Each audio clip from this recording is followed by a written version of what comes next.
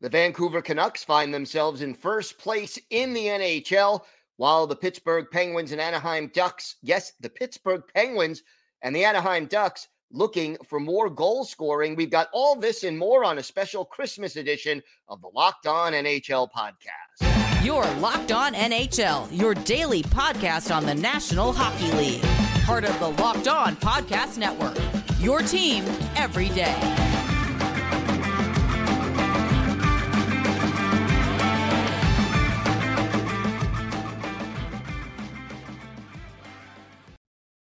And welcome, everybody, to the Monday edition of the Locked On NHL podcast, part of the Locked On Podcast Network, your team every day. I want to thank everyone for making Locked On NHL your first listen every day. Don't forget to subscribe on YouTube or wherever you get your podcasts so you can get new episodes as soon as they drop.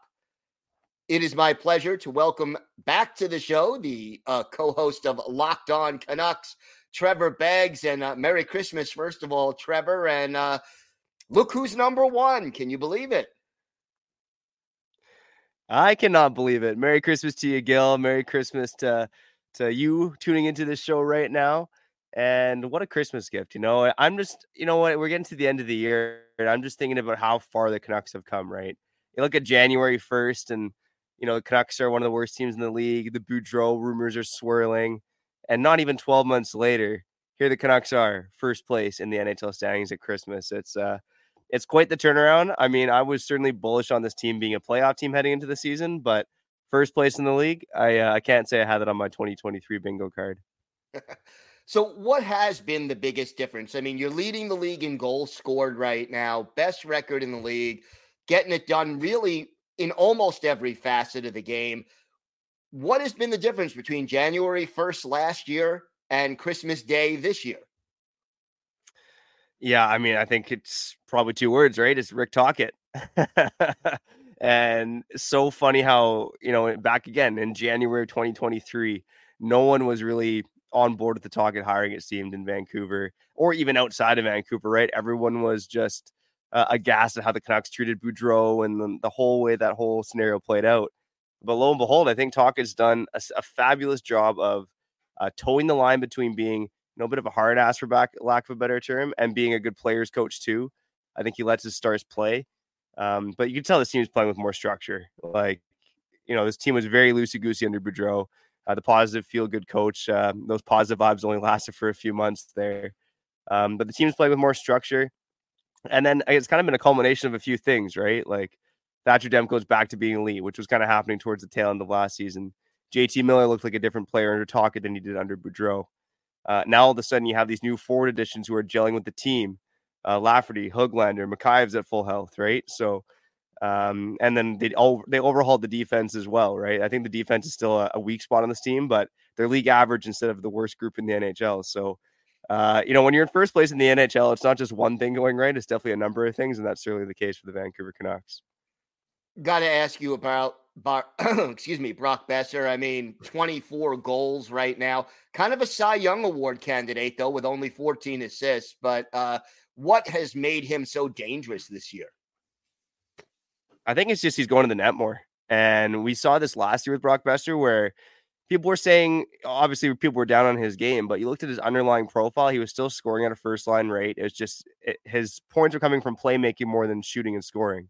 So it was a different Brock Boeser we saw. Boeser was also horrid defensively last season, both under Boudreau and when Tocchet came in. But I think the two main things in Boeser's game that have changed is that he's back to being a good defensive player. People don't really think of Brock Boeser that way, but he's always been a pretty good defensive player. Pretty smart in his own end, good at getting the puck up the ice. And the second thing is he's just going to the net more. You look at, of those 24 goals, the majority of them have come with right within the crease.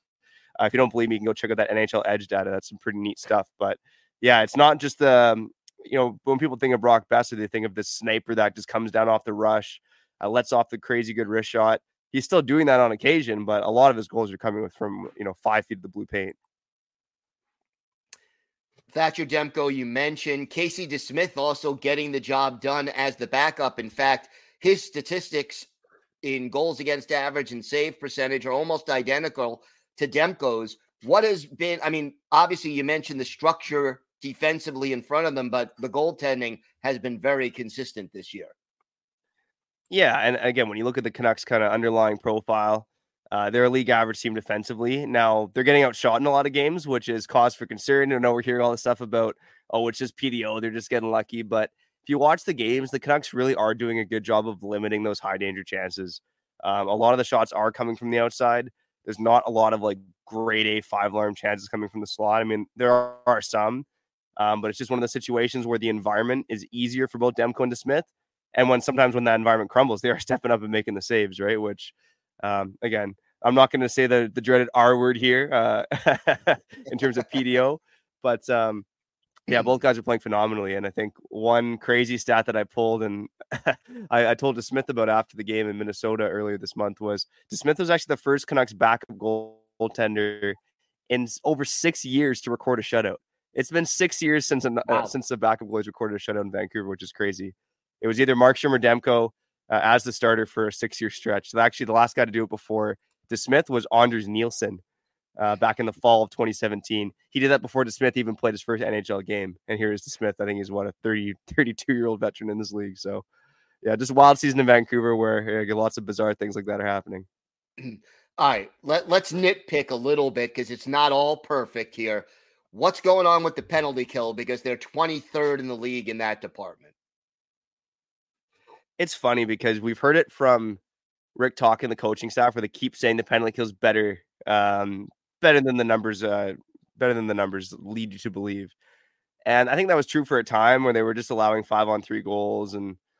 But overall, I still see a very similar penalty kill to last year.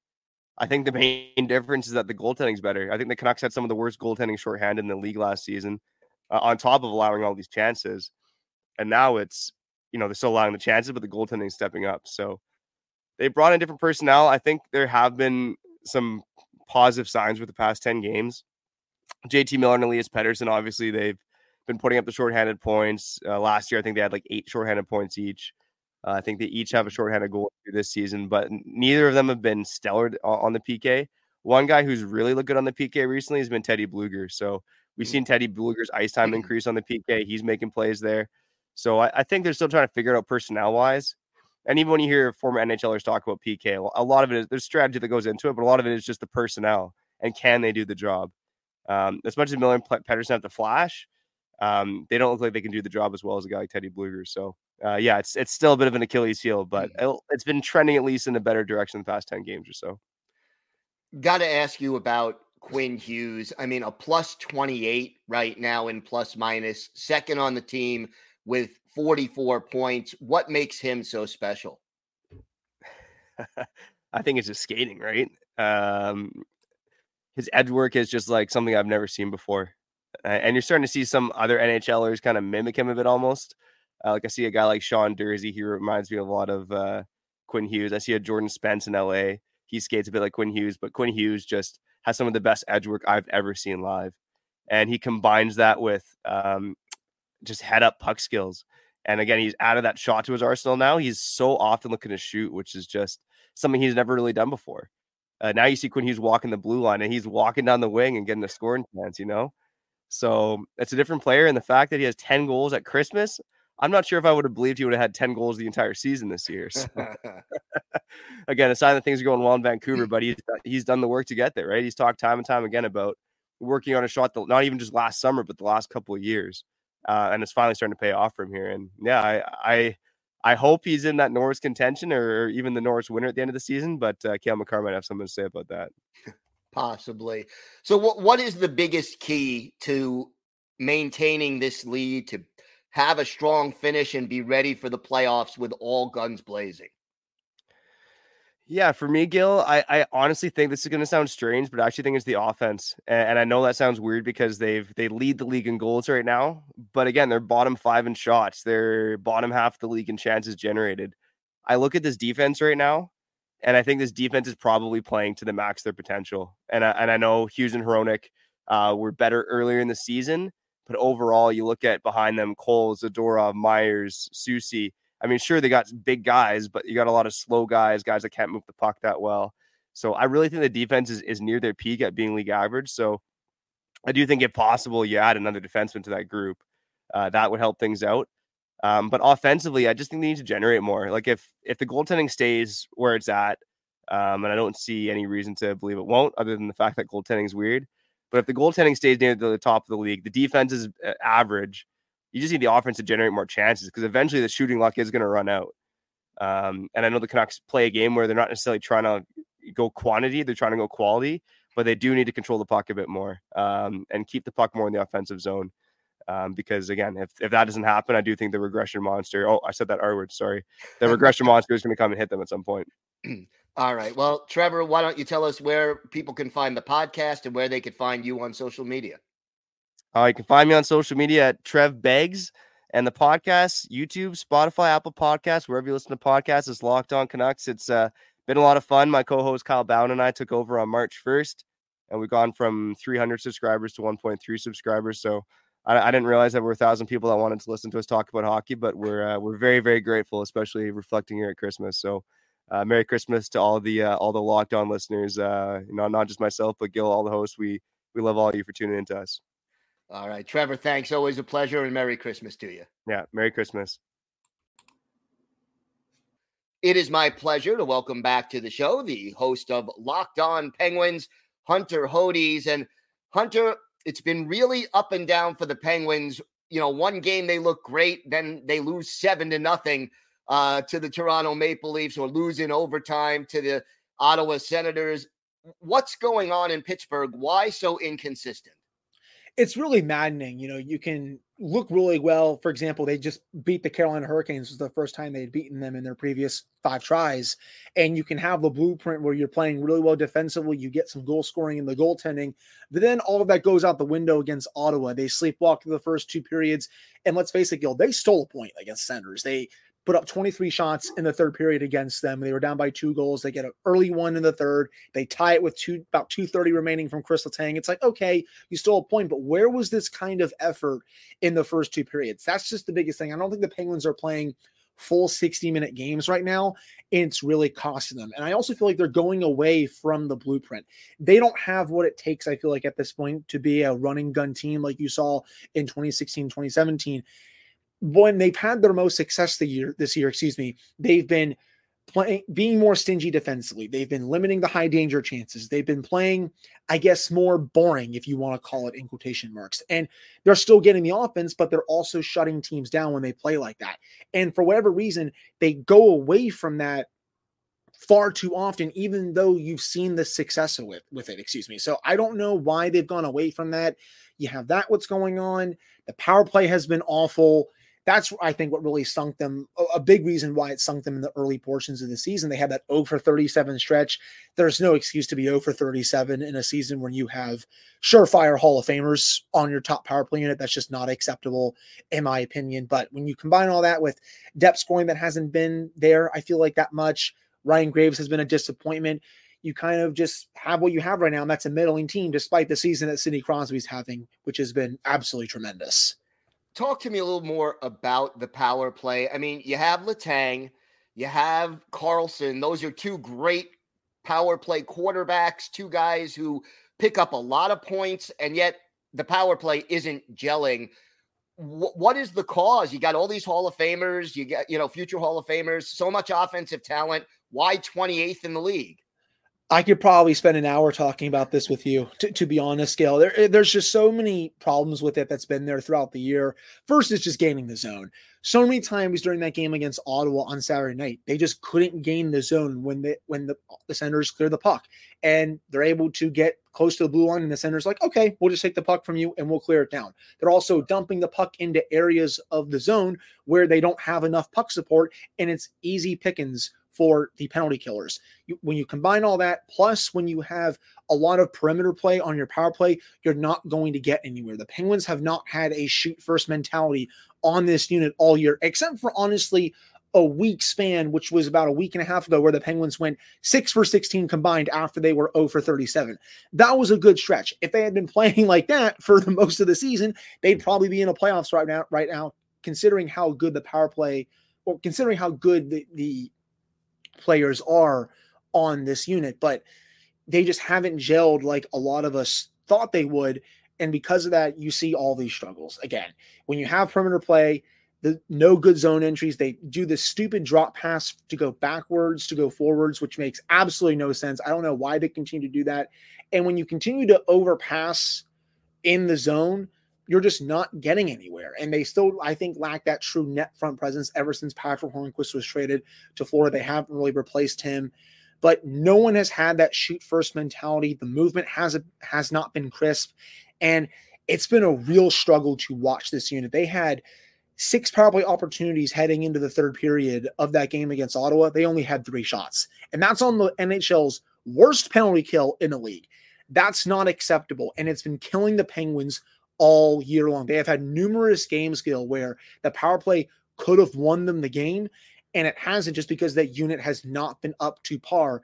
And again, that's one of the biggest reasons why this team is where it is in the standings right now. If they would have had a few games where they had gotten just 1 or maybe even 2 power play goals, they'd probably have 4 or 5 more points in the standings right now, and they'd probably be in a playoff spot. So how much of that is coaching? Because we know the talent is there. Is there a problem with the way they're coaching the power play and just the general performance of the team? And is the coach a little bit on the hot seat right now?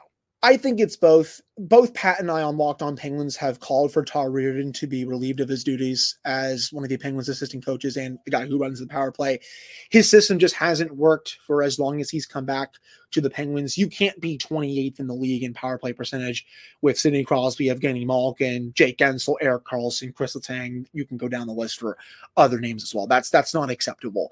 But on the other hand, I don't think Todd Reirden is going out there and telling his players, oh yeah, just play along the perimeter, overpass, don't shoot.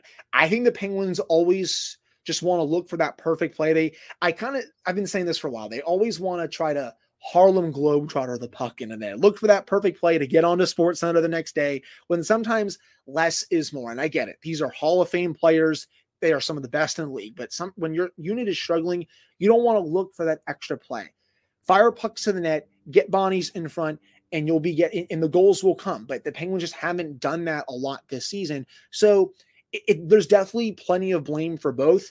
But honestly, right now, it's tough. I would maybe go 60-40 in favor of the players, but you can make an argument for Todd Reirden the same way for 60-40 him. All in all, the unit is an absolute mess. And I think at some point, it should have happened right now. Reirden probably should be relieved of his duties, but this just can't continue anymore if this team wants to get back into the race. You mentioned Jake Gensel playing very, very well. Talk to me about what's made him so successful this year. He's been fantastic ever since coming back from the offseason surgery that he had. He's such a smart hockey player. And I know people out there try to think that he's a product of Sidney Crosby. That's just the most ludicrous take I've ever heard. He plays great with any center in the NHL. His hockey IQ is off the charts. He knows exactly where to be in the offensive zone. And you give him the slightest amount of time, he'll make you pay. I will continue to die on the hill that he's one of the 5 to 6 best pure goal scorers in the league, and he's going to be paid as such after the season. And I will say this, if this season continues to go down the drain or be up and down for the Penguins, Gil, I do think the Penguins are going to have a serious conversation about potentially trading Jake Gensel at the trade deadline to see if they can get a pretty big package for him. And I do think they could. Gensel, again, is one of the best goal scorers in the league. I'm not going to take pennies for him. They could try to re-sign him in the offseason if he doesn't sign with a team that acquires him.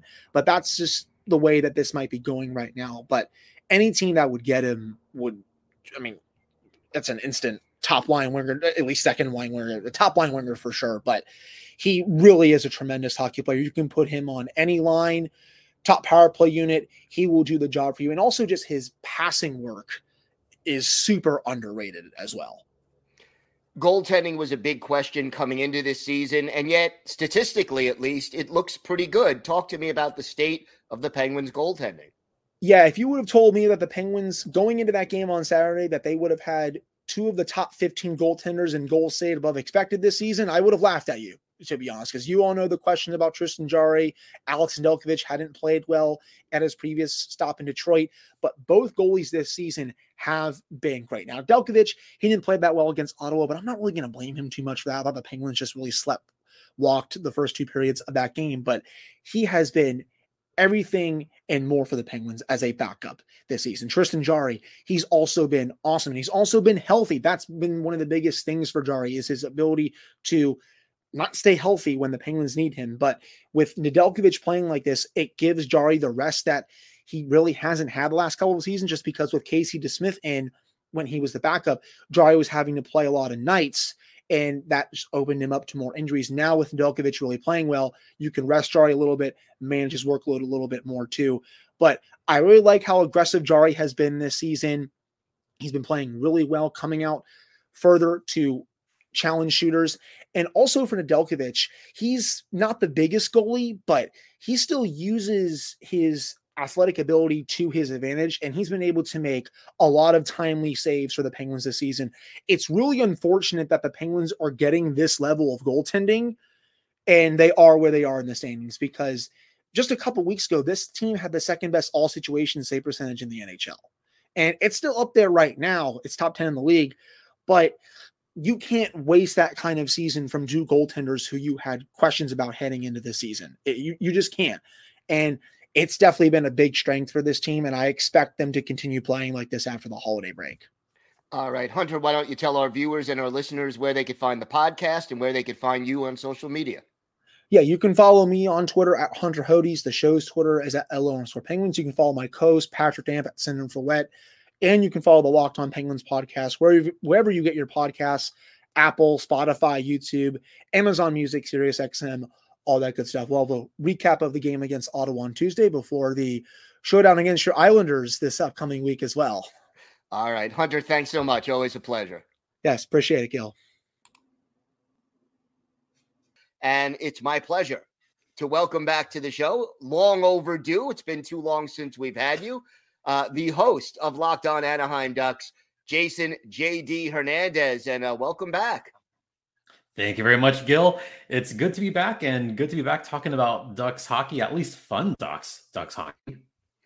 Yeah, absolutely. And, let's start with the beginning here. This team struggling a little bit to score goals, and I guess that's not a shock coming into this season. But injuries are certainly a part of it, but what else has been the reason for this team's offensive struggles so far?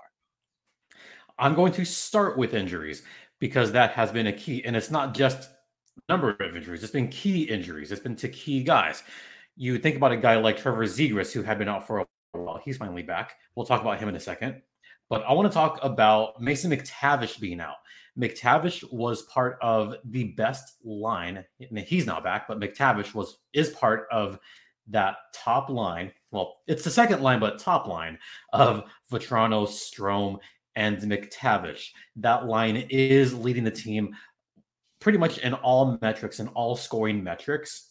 And as soon as McTavish went down, so did that line. But you got to think about, Z being out. I mean, that's a pretty big loss as well. And even going further back, Isaac Lundestrom, he's been hurt for pretty much the entire season. To lose that kind of depth scoring is never good for any team. And the newest pickup, Alex Killorn, he had been out for a while as well. So it's really just the types and the players, the certain players that are injured. I mean, if you're a team that loses half of their top six, of course you're going to struggle. I mean, that's half your offense right there. So that's part of why they've been struggling to put the puck in the net. Another thing is a new system. This is a new system they're working on. They have a new coach in Greg Cronin, who I think has done a fairly good job considering the personnel that he has, considering what he inherited from Dallas Eakins. I mean, look, under Dallas Eakins, this team was, to put it correctly, historically bad. They were very historically bad. So Cronin inherited a dumpster fire on top of the Pacific landfill, whatever you call it now.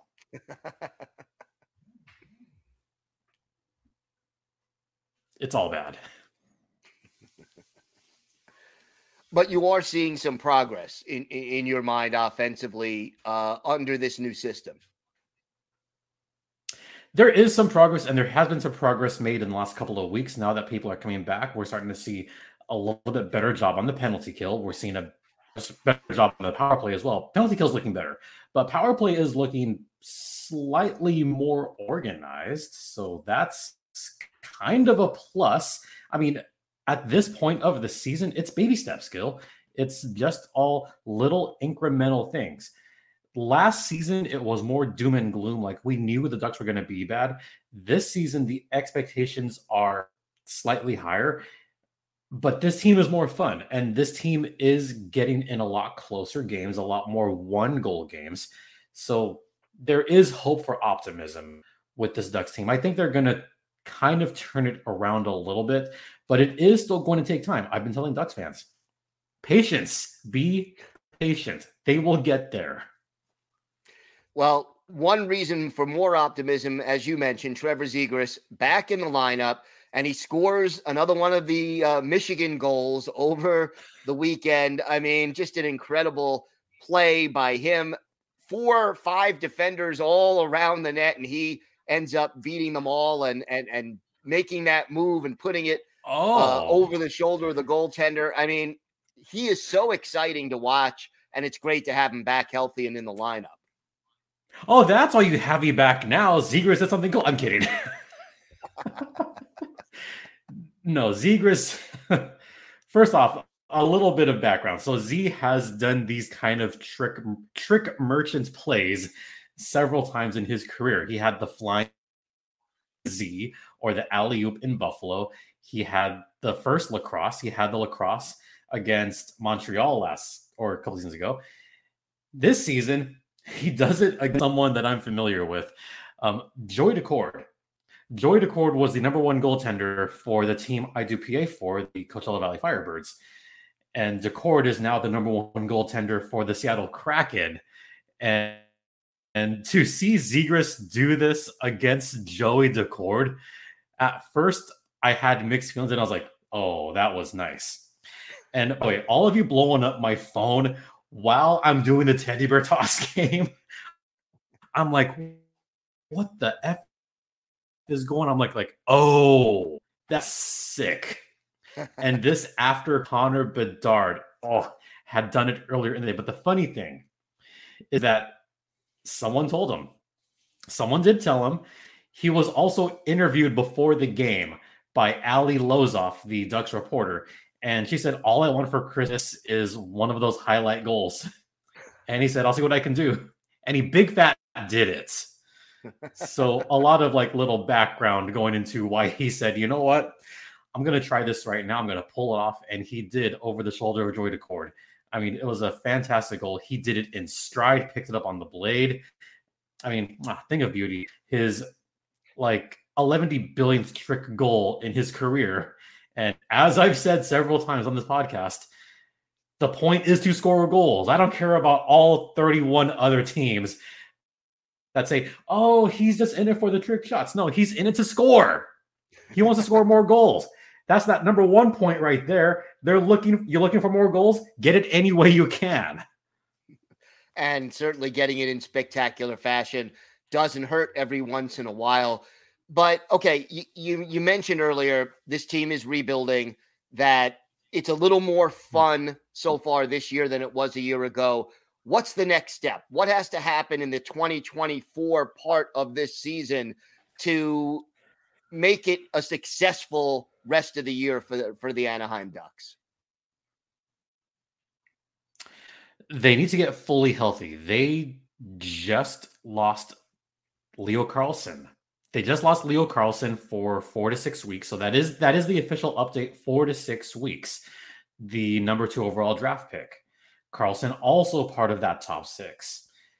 Once he gets healthy, once Lundestrom gets healthy, then they're going to need to have better puck control, better puck movement, something that we were seeing improvements for.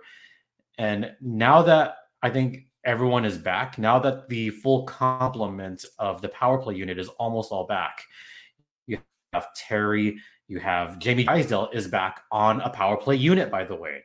Drysdale had only played 2 games this season prior to when he just came back. So now that you have that big time quarterback on the power play, that is starting to improve little by little as well. So I think health is going to be a big thing, but learning to gel together. Don't forget, a lot of these guys have not played a whole lot together in this season at all. So, Z losing time in training camp, Drysdale losing time in training camp, that hurts. So that's one of my things. Like once they all just mesh and get used to where the other player is. And as you know, like those kind of passes are very important. And those kind of like setting up plays, perfect passes across the Royal Road, getting pucks in towards the net, finding the perfect pass. All of those little factors are going to help the Ducks, I think, coming up this season. Hopefully, it'll help them coming up this season. I have hope. That's my Christmas wish.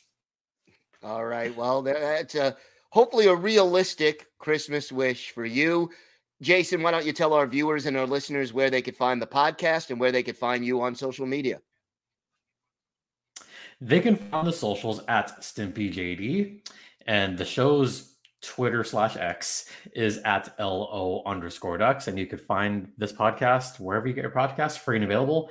And be sure to look for us there. And you can also find me doing public address for the Firebirds at Acrisure Arena every game. So all that is great to have you here. Want to wish you and yours a very and by Merry the way, Christmas. I love Merry Christmas. I love that, especially like we matched today. Yeah, and we didn't plan it either. Matching jackets today. How? No, we didn't. Yes, we did. I'm kidding, folks. All right, we Jason, thank you so much. Didn't really. No, we didn't coordinate. Of course, Gil. Locked On has launched the first ever national sports 24/7 streaming channel on YouTube. Locked On Sports Today is here for you 24/7, covering the top stories of the day with the local experts of Locked On, plus our national shows covering every league. Go to Locked On Sports Today on YouTube and subscribe to the first ever national sports 24/7 streaming channel. I want to thank my guests, Trevor Beggs of Locked On Canucks, Hunter Hodes of Locked On Penguins, and Jason Hernandez of Locked On Anaheim Ducks. I want to also wish everybody a very Merry Christmas. I'm Gil Martin. I host the Monday edition of Locked On NHL, and I co-host the Friday edition along with Rachel Donner. Have a great holiday, everybody. Stay safe. And of course, thank you for listening to and watching the Locked On NHL podcast.